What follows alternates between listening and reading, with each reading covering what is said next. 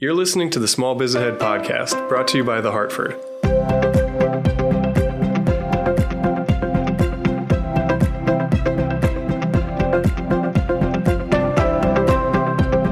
Hello, everyone, and welcome back to another episode of Small Biz Ahead, the small business podcast presented by The Hartford. This is John Adakonis, and I am joined by my co-host, Gene Marks. Gene, how you doing? John, not that great, actually. I rolled my ankle playing squash the other day. And people can't see me, but I've got like an ankle brace, which I'm going to put on as you guys are talking. It blew up to like the size of a baseball. It was, but I didn't break anything. So, but anyway, no, not that great. Okay. I'm getting better, but not that great. Okay. Let's leave it at that. You have your conversation with Chelsea. Well, we're here to focus on the future, I guess. We are joined today by Chelsea Paulson. Chelsea is with a company called Keystone Group International. She is the Chief Strategy Officer there, and she's here today to talk to us a little bit about how to think of a cultural strategy so you can retain talent during the Great Resignation. So, Chelsea, how are you? I am doing better than Gene, I guess. I have no injuries to complain about, so I'm doing well. Yeah, just be careful out there, Chelsea. All right. I will. Look at the squash and the skiing. Okay. Now, Chelsea, and you're based in Minnesota? I am, yes. Yeah, so you're having a good week. Twins have had a good weekend. Yeah, Twins. We got wild hockey that's doing well. We're not anticipating the football season coming up, but we're doing okay right now. Timberwolves are doing well, so we've had some successes as of late. There you go. Yeah, I was able to catch the Red Sox and Twins game yesterday, and disappointing for a New Englander, but good if you are from the Minnesota side there. Awesome. Well, Chelsea, thanks so much for joining us. I'm excited to get into the conversation. So, as you know, and as all of our listeners and everyone probably in the world, the Great Resignation, I feel like, is a new buzzword that is not going away. A lot of conversation about, I think what the future of work looks like, what expectations are from employees, what employers should do, kind of under this lens of how COVID, I think, has impacted and probably, safe to say accelerated a lot of things we've seen going on, as managers of people and builders of businesses for a while. So really keen on getting a little bit of your insight there. But maybe to start off, we can just talk a little bit about who you are and your background and, what you guys do over at Keystone. Sounds good. So my background is in human resources. So I have 15 years of HR experience. There was a lot of things I loved about HR, and there was a lot of things I didn't love about HR.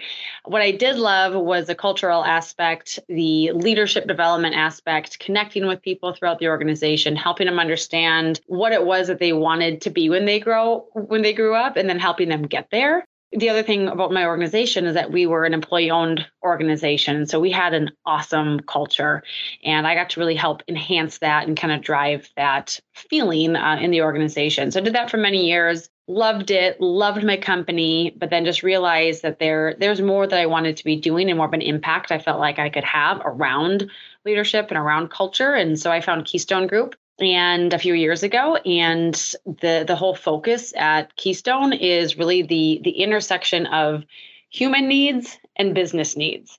And so what we do is we play right at the intersection of those, and we really help leaders think about, how do we think, how do we act, how do we interact in new ways so that we can scale our businesses in a way that's fun, that's engaging, where people want to show up to work, they want to be here. And so it's really focused on growth and scaling businesses, but in the right way. That's focused on both what people need and what the business needs.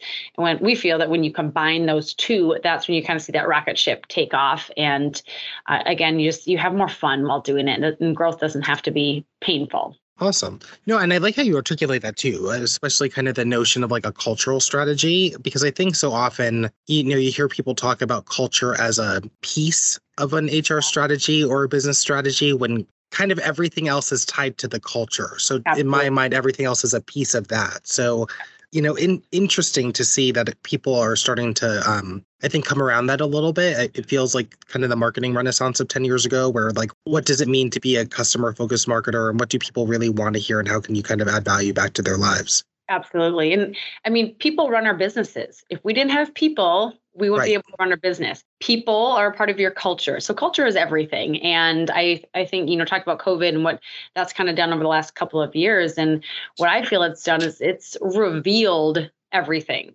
There's no hiding anymore of what's working and what's not working. It's what's not working is out for everyone in the open right now. And it's actually accelerated our business because people are saying, oh, culture is important. We thought we had a good culture, but now over COVID, we realize we don't. It's like, well, no, actually, your culture wasn't that great before COVID. COVID just revealed it and made it become a lot more apparent to every person and every leader in the company. So maybe we go there, because I think a lot of times people think about like culture or cultural perks, right, as workplace perks, like the beer fountains, like the kombucha on tap, ping pong breaks, like nap pods.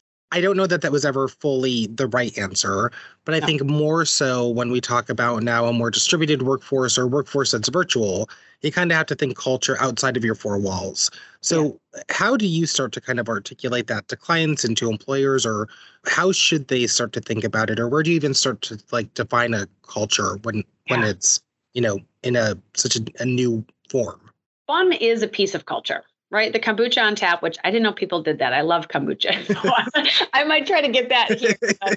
But the ping pong tables and the baseball games and the barbecues, like that's one element of culture. And so what we've done, and we did this long before COVID, is we really narrowed it down to what is culture. And so we created a model of 20 different building blocks that we feel make up culture. And so it's really looking at those different elements. And your foundational element is it's just like a house. You have to build a house on a strong foundation. You have to build your culture on a strong foundation. And so it's things like your leaders, having conscious leaders who understand what it is that they bring to the table, that understand how they think, act, and interact, how it impacts everyone around them, how they need to be thinking about how they're attracting and retaining their own people. So it starts with that. But then the organization has to know, what is our purpose? Why do we exist? And then are you communicating that with people? We have to think about, what are our values? And are we actually living and using our values, or are they just plastered up on a wall somewhere? Communication, like that's the number one issue that we see when we do cultural assessments with organizations. Communication is the number one issue that we see. And so we don't always think about all these different elements as part of the culture, but it's like a big blanket with all the different, pieces that need to be woven together. And it takes time and energy to figure out where we at. Right? With our culture, where are we strong, where are we weak? And then really figuring out where you're weakest and how do we level that up and make sure that our leaders are a part of that, and that we're leveling up our leaders to help support our culture, because they're the ones that are driving the culture. So say we've kind of figured that part out, right? And we have a good brand purpose. We understand kind of what it is we do and who we serve. In today's world, and especially kind of thinking about how we react to the trends of, it feels like everyone, I don't know, I'm not a huge fan of the phrase, the Great Resignation. It feels like the Great Musical Chair Game, because people are going somewhere else. Yeah. How do you make yourself a desirable seat? How are the people who are doing it right kind of showing up to potential talent pools, or how are they preventing people from wanting to look elsewhere? You're right. Like, we don't like using that term, the Great Resignation, either. It's about the great attraction, the great retention, right? What are we doing to help support the people that are with our organization? What are we doing to attract them? And so some of the things that we're seeing our clients do is kind of alluded to this, but starting with the leaders and making sure that we're assessing our leader gaps so that we can help fulfill those and level up our leaders. Leaders really leaning into their employees and asking them the questions, right? Not feeling like we have to have all of the answers for everything, because we don't, but using our employees as a knowledge base and as a resource to help solve issues. And when, especially our top performers, when they feel like they're able to add value, they're able to lean into their purpose and use their skills more, they're going to want to stick with the organization. And so it's really more about creating that team atmosphere, building relationships, helping people feel like they belong. There's this whole movement around DE&I as well. And I think that's great. But at the core of that is belonging. And do they feel like they belong in the organization? And so those are some of the things that we've seen a lot of organizations focusing on, along with, my background again is HR. It's really thinking through that HR is a team effort, right? When you're trying to recruit, that's not just the HR department or the HR leader who owns that. Everyone in the company owns that, and especially the leaders. So helping to really support our leaders in a way so that they can be the recruiters for the organization, give them the tools that they need to be successful with that, help them be, active on LinkedIn and so forth so that they can be recruiters for the company too, and not just have it fall all on HR, because there's too much to be done. We used to get, 100 resumes for one opening, and now maybe you're going to get 10. So we need to be actively seeking out candidates that rather than just sitting here waiting for them to show up. And the other thing I see clients doing is they're not trying to find this unicorn that's going to fit all of the qualifications and all of the aspects that we think that they should fit. They're looking more for people who can contribute to the culture, and then we can train them up with the skills that they need, which is very different than a cultural fit, right? A cultural fit is you need to fit into exactly what we have laid out here.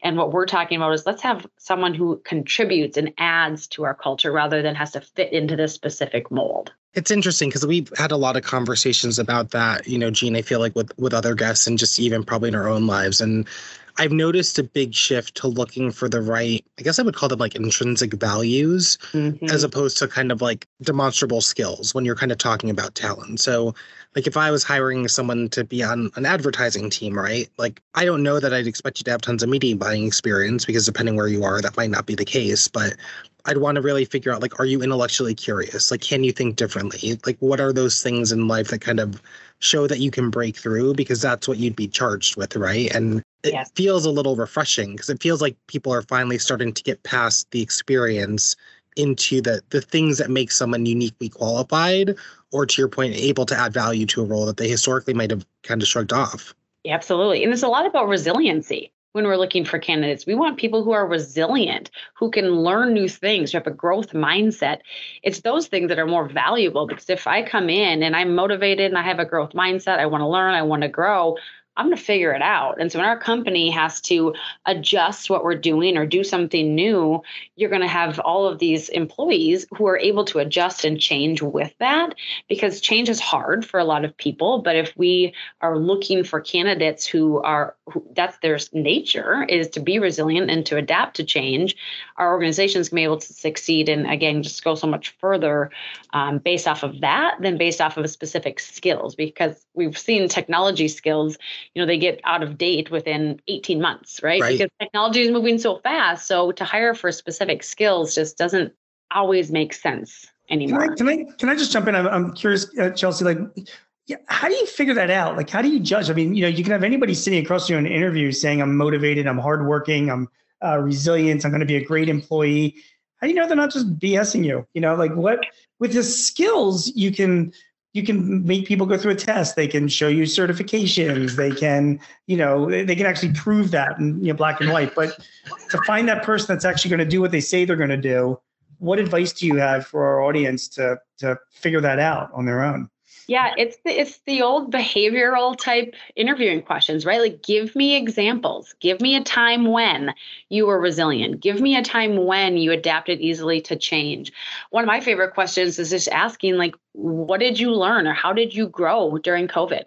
What we've seen is there's kind of two types of people: the people who kind of just shrugged back and just kind of did their thing, or there's the others that leaned into it. They had maybe extra time to learn new things, to read more books, to listen more podcasts. So how did you spend your time during COVID? Were you the one who ramped up your exercise routine, ramped up your, podcast listening? And so where did you fall over COVID, and what did you learn? How did you grow? That's a really great indication of, is this person adaptable to change or not? I love the example question. And, Chelsea, our running joke is I have a restaurant analogy for everything because that's more my background. But I remember once when I was interviewing for a serving job, and it was a competitive restaurant in New York City, and they wanted questions of when you went above and beyond for a guest, right? Yeah. And I remember mine was actually, I worked at a place that didn't believe in ranch dressing when it was all the rage. Everybody wanted a side of ranch because we were in a tourist area, especially people from the South. That's everything, right? So I went across the street to a bodega and I bought a bottle of ranch because my most important thing is... Wait. I changed the menu. Didn't believe in ranch dressing. I didn't believe in having ranch dressing. Yeah, it was a popular place and they had very good food, very good service, but they also, so that was mine. Like I will always go the extra mile to get something done, right? That's kind of what I try to pride myself on.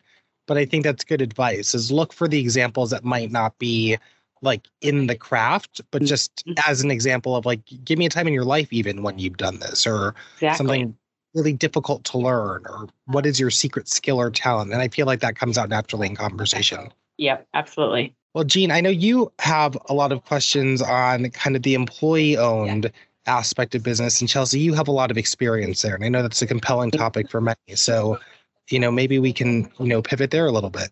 Yeah, let me, so Chelsea, I've been like obsessed with, you're talking about, building the right kind of culture in your company, Mm-hmm. So I do a lot of writing, and I wrote this big piece for the Philadelphia Inquirer a couple months ago on ESOPs, employee stock ownership plans. I interviewed like a dozen business owners. They were like in the Philly area. Every single person across the board were like, best decision we ever made to get an ESOP, So I want to talk to you about that because it is a culture or company culture topic. So first of all, let me just ask you, you have experience with ESOPs. So just to sort of set the stage, what is your experience with ESOPs? Tell us that.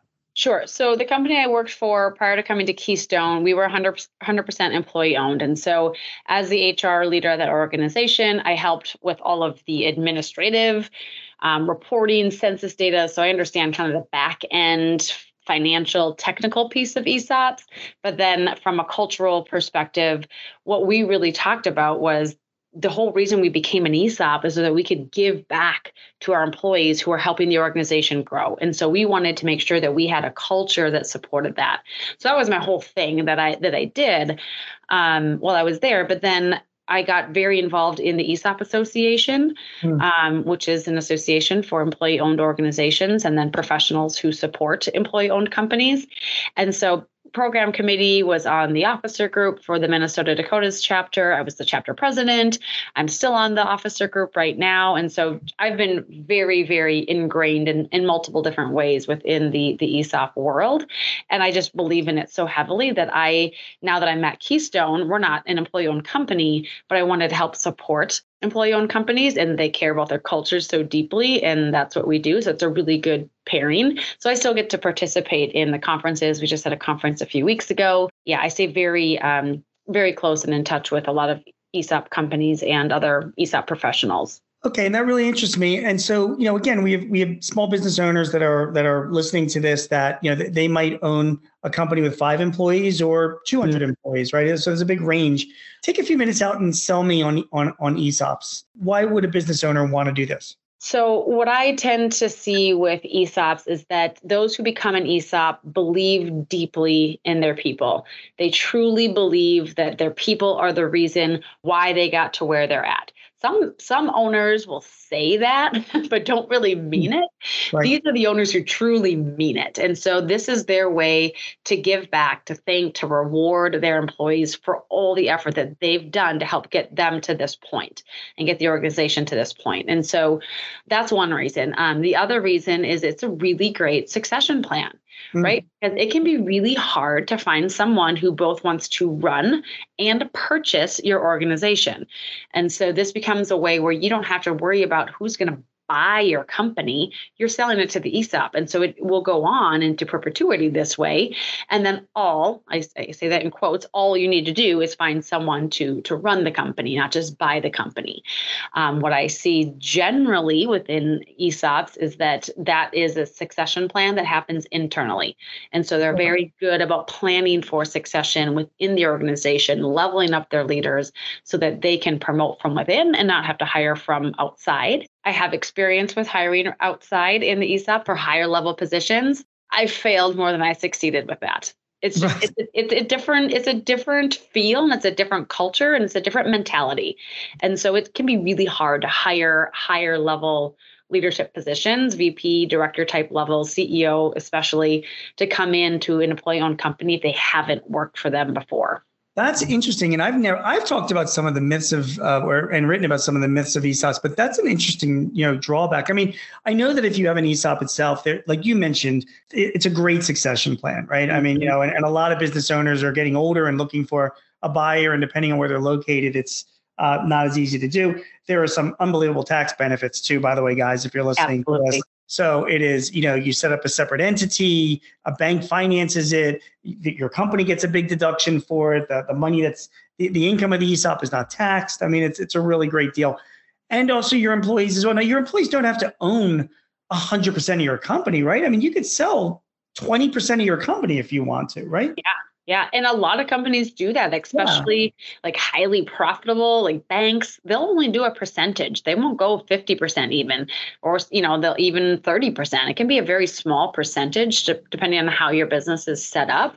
Right. But what we see happen with that is that people then feel this sense of ownership. And so they were working their butts off before, but now they feel like they have more skin in the game. And so they want to work harder. They want to be more efficient, more productive with their time because they know that they're going to get back what they put into it.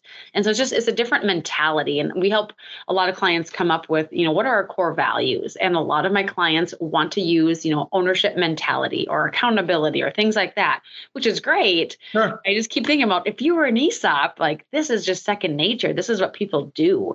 So it's just kind of it's a different way of thinking. There's a lot that goes into it, but certainly worth considering if you're looking for a succession plan. John, you want to say something? Yeah, well, it's interesting too, kind of your comment on the ability or the desire to work harder, because I think about, especially for service reliant businesses, there's probably a lot of things that you try as an owner or kind of founder or even general manager to kind of get staff to do that feels superfluous or extra that just want, it's the headache thing. And I wager, I don't have any math or science to back this up. Chelsea, you probably have a professional opinion on it, but those are the things that are probably more likely to kind of be adopted by people who feel like they have a skin in the game, right? So it's that little extra differentiator where it feels like a pain request if you're a staff member, but it feels like this is what makes me different if I'm a leader, right? So I do wonder if that just kind of helps the little edge to make you stand out. Well, and you talk about, issues with attracting and retaining employees. Yep. Talk about a retention tool, right? And an attraction tool. Yep. Right. Yep. The tenure in employee-owned companies is out of this world. In my previous company, it was like 12, 13 years of average tenure in the organization. You just don't see that anymore. And you look at a lot of these organizations that are employee-owned, that's the norm, is to have double-digit retention numbers. Also it's such a narrative nowadays. I mean, you read all the time about employees at Google or Amazon or Microsoft or whatever, they have an issue with how the company's doing this, or they, go public with this. And it's just a chance that people want to have more of a say in the company that they're working for, right? It's not just a job, is it? Yeah. So it is really a great thing. I don't want to sugarcoat this too much because there are downsides to having an ESOP. You mentioned one that was really interesting that I've never heard of before, but it makes complete sense, which is, and you've had experience with, is recruiting people, executives in saying, hey, we're an employee-owned company, and executives like, that's not something that right? Because I guess an executive comes in saying, I'm the boss, and I don't want to be dealing with having employees weigh in on my decisions. That definitely is definitely an issue. Some other issues that I just wanted to ask you about. I know particularly some of my own clients, they would have an issue maybe sharing some of the information about their company. They're a privately held company. How do you address that, or what recommendations do you have other than just suck it up, dude, and do it? Yeah.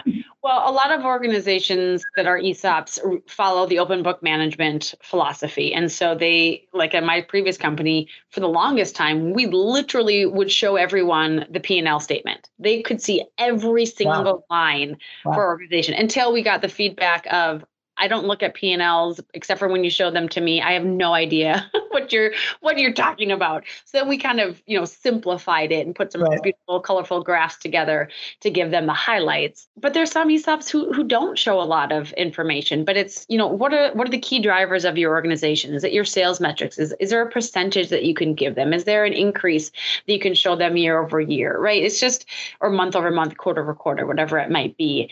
So the idea is that, and there's a whole, the Great Game of Business is a whole book and philosophy and conference and management style that that is born with this whole idea of, open book management. And the idea is that if people understand the financials, they can impact the financials. If they don't understand how a client flows through the business, how cash flows through the business, they really don't understand how they can impact it. And so we need to help them understand in some way, shape, or form how the business operates. It gets back to culture. And you're right. If I was running an organization that had an ESOP, I'd be all in. I'd be eating the dog food and drinking the Kool-Aid. And I think what I'd be doing is sharing, my financials with my employees and educating them on the finance, so that even the person that's packing boxes in the warehouse should know what role they're playing in, where their costs filter down to the P&L and how that impacts our overall profits, and the value of their shares. The only other downsides I can think, ESOPs, just for you guys that are listening, they can be more expensive. You've got to get valuations every year. There are tax filings. If an employee leaves, I believe one of the deals that you got to buy out their shares.